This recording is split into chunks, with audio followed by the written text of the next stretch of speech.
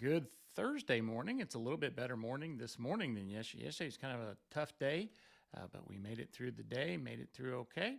So good to see everybody here today. There I am. Welcome, everybody. Hope you're doing well. I thought I had that already on the on the screen. Sorry, guys. Well, good to see everybody this morning. Hope you're doing well as we are continuing to talk about Bible prophecies. Bible prophecies.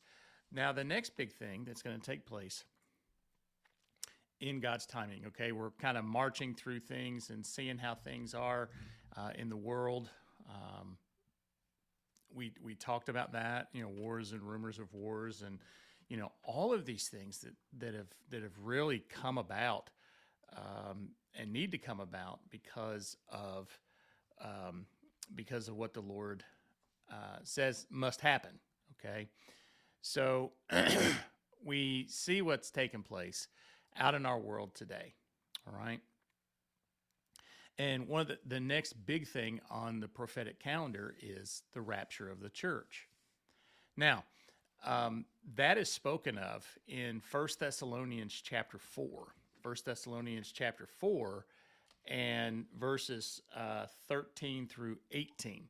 So let me read those. It says, "But I do not want you to be ignorant, brethren, concerning those who have fallen asleep, lest you sorrow as others who have no hope. For if we believe that Jesus died and rose again, even so God will bring him those who sleep in Jesus. For this we say to you by the word of the Lord, that we who are alive and remain until the coming of the Lord will by no means precede those who are asleep. For the Lord himself will descend from heaven with a shout, with the voice of an archangel, and with the trumpet of God. And the dead in Christ will rise first. Then we who are alive and remain shall be caught up together with them in the clouds to meet the Lord in the air. And thus shall we always be with the Lord. Therefore comfort one another with these words." Now, that is where we get, from Paul. Paul gives us probably the most details about the rapture. Now, what is the rapture? Somebody says, "Well, what is the rapture, preacher?" Well, I'm glad you asked, okay? Because there's gonna, the Bible's talking about in terms of what's going to take place next. That there's going to be a coming of tribulation coming. The rapture's coming. So let's back up a little bit. We've got to remember that almost all Christians agree on three things when it comes to end times. Okay, first, there is going to come a time of great tribulation. The Bible says, "Such as the world has never seen." After the great tribulation, Christ is going to return to establish his millennial kingdom. And he's going to do that here on earth. Now, there's going to be a rapture when Jesus returns to take his bride, the church, to be with him in heaven. That's, we call out John 14, 1 through 3 on that. And when our earthly bodies are transformed or resurrected into our heavenly bodies, it's going to take place at the rapture. 1 Corinthians 15, verses 51 and 52. "And then when Jesus returns with the trumpet of the archangel, and all the believers are caught up in the air to meet the Lord in the air, to be with him for all eternity." And we just read all about that in 1 Thessalonians. Now, there's a question about differing views, okay? When does the rapture occur in relation to the tribulation and the day of the Lord? Through the years, there are three main convictions that have emerged concerning the timing of the rapture. The three are, it's a pre-tribulation view.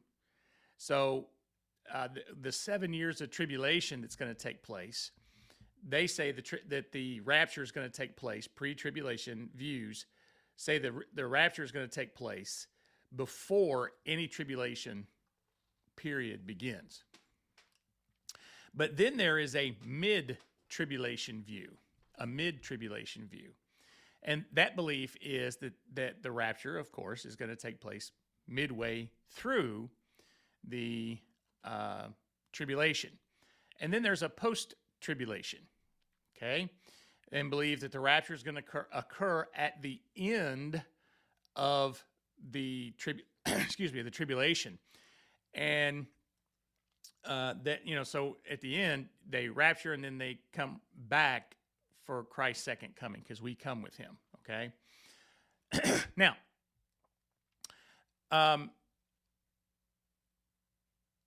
the scripturally, I believe, this is me, I believe scripturally, the pre-tribulation view has much to commend it for. It has a lot to going for it, right? For example, 1 Thessalonians chapter 1, verses 9 and 10. And then again in chapter 5, verse 9, it says the church is not appointed to wrath. And it also says believers will not be overtaken by the day of the Lord. 1 Thessalonians 5, 1 through 9. The church of Philadelphia was promised to be kept from the hour of trial that is going to come upon the whole world. That's in Revelation chapter 3, verse 10. But note that the promise is not preservation through the trial, but deliverance from the hour that is, from the time period of the trial. Now, pre-tribulation also supports in what is really not found in Scripture, the word church. Now, in the first 3 chapters of the book of Revelation, church appears somewhere around, I think it's 19 times. But significantly, the word church is not used again until chapter 22. In other words, the entire length and the entire description of the tribulation in Revelation, there is no mention of the church because the church is noticeably absent from that. In fact, the Bible never uses the word church in a passage relating to the tribulation.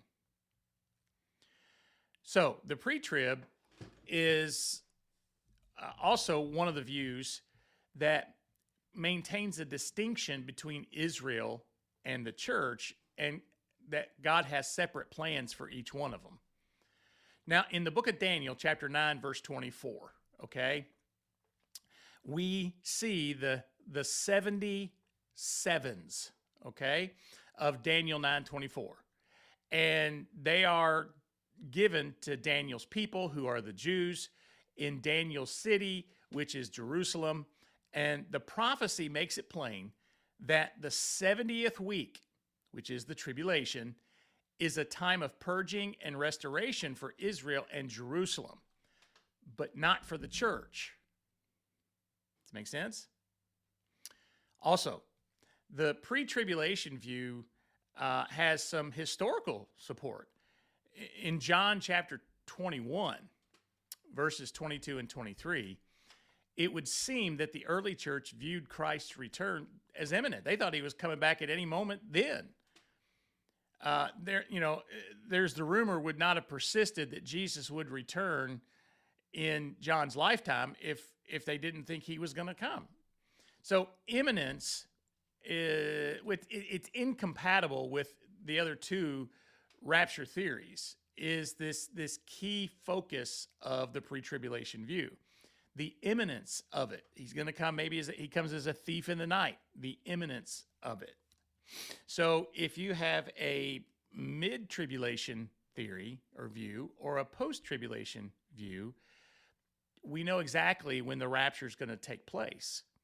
And we also know that the imminence is out because all we have to do is measure 3.5 years into the tribulation period, and all we have to do is measure or wait till the end, and we know where it's at, right? But no man knows. So this pre-tribulation view also keeps in mind the character of God, okay, and his desire to deliver the righteous from the judgment of the world. So there's biblical examples of God's salvation, and they include Noah, who was delivered from the worldwide flood. There was Lot, who was delivered from Sodom, and then Rahab, who was delivered from Jericho. 2 Peter chapter 2, verses 6 through 9 there. Now, there is one perceived weakness of the pre-tribulation view, and it's a relatively recent development as a church that it is a relatively recent development as a church doctrine. Not, some people say it's not been formulated until the early 1800s. And then they say the pre-tribulation view splits the return of Jesus into two phases, right? The rapture and the day of the Lord. Some argue that the Bible does not clearly delineate those. And one of the other difficulty that faces the pre-trib view is the fact that there's obviously going to be saints in the tribulation. Okay, Revelation 13, I think, and Revelation 20. So the pre-trib people answer this by distinguishing the saints of the tribulation from the church of the New Testament. You see, believers alive at the rapture are going to be removed before the tribulation, but there will be those who will come to Christ during the tribulation. Okay? Some point to Jesus and his statement in John chapter 6, verse 40. It says, my Father's will is that everyone who looks to the Son and believes in him shall have eternal life, and I will raise them up at the last day. Now, Jesus promises the believers a resurrection at the last day, but the pre-tribulation view has believers being raised at the rapture. Now, that's at least 7 years before Christ's second coming. Now, the answer to this, though, involves the general use of the word day in the end times called the last day. All right? It spans the entire time from the rapture to the day of the Lord, or the day of the Lord's coming. So also the rapture is going to mark the end of the church age. And thus, or then, it is the last day of that dispensation, so to speak. Okay? One final weakness that some people share or say is the Bible does not give an explicit timeline concerning future events. Scripture does not expressly teach one view over the other. And that's why we have diversity of opinion. And there's variety on how the related prophecies, should be, harmonized or brought together. So you've talked about the pre-tribulation. So why do you believe the pre-tribulation? I believe that is the point of view that can be proven or that can be hashed out in Scripture. Does that make sense? I believe that is the best way to view end time Scripture because it fits. Does it make sense? It fits.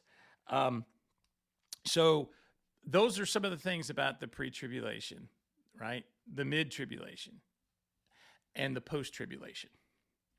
But the thing we have to understand is that Jesus is coming, and he's coming very soon.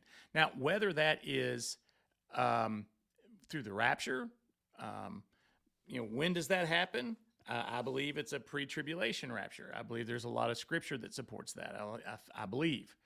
And, there's other folks that say that the mid-tribulation, they've got Scripture, and then the post-tribulation, they have Scripture. But the thing about it is that we need to know and understand is that Jesus is coming again. He's gonna take his church away. He is going to take all those who are saved in him, right? Then he's going to set up his earthly kingdom, the millennial reign of Christ. And after that, we're going to be with him, we'll be with him forevermore on a new heaven and a new earth. Okay? So just wanted to share briefly this morning about some of the views that are out there when it comes to the rapture. Okay? And some of you say, well, I already know all those, and I've heard so many other things. There's pre-wrath, post-wrath, there's a lot of different things that are going on out there. But I just wanted to share some of the main ones that were this morning. All right? The best thing to do is to study, read Scripture, let Scripture open Scripture to you, and you can come to your conclusions based on Scripture and not based on what I say or based on what anybody says, but what the Word of God says to you. Amen. Amen. Well, friends, it's been another good day today. I'm glad that you're here with us, that you're here to join me. Sorry, I'm running a little quite a bit late this morning. I was having some technical difficulties this morning trying to get everything set up, but we finally got them all straightened out. So I want you to have a good day today. Be safe in all that you do. Know that you're loved, and you're loved by Jesus most of all. And most importantly, know that we need to share the gospel of Jesus Christ. So whenever the rapture comes, we know that the Lord's coming soon, and we need to be about the business of sharing the gospel of Jesus Christ. Friends, have a wonderful day. See you again soon. Bye-bye for now.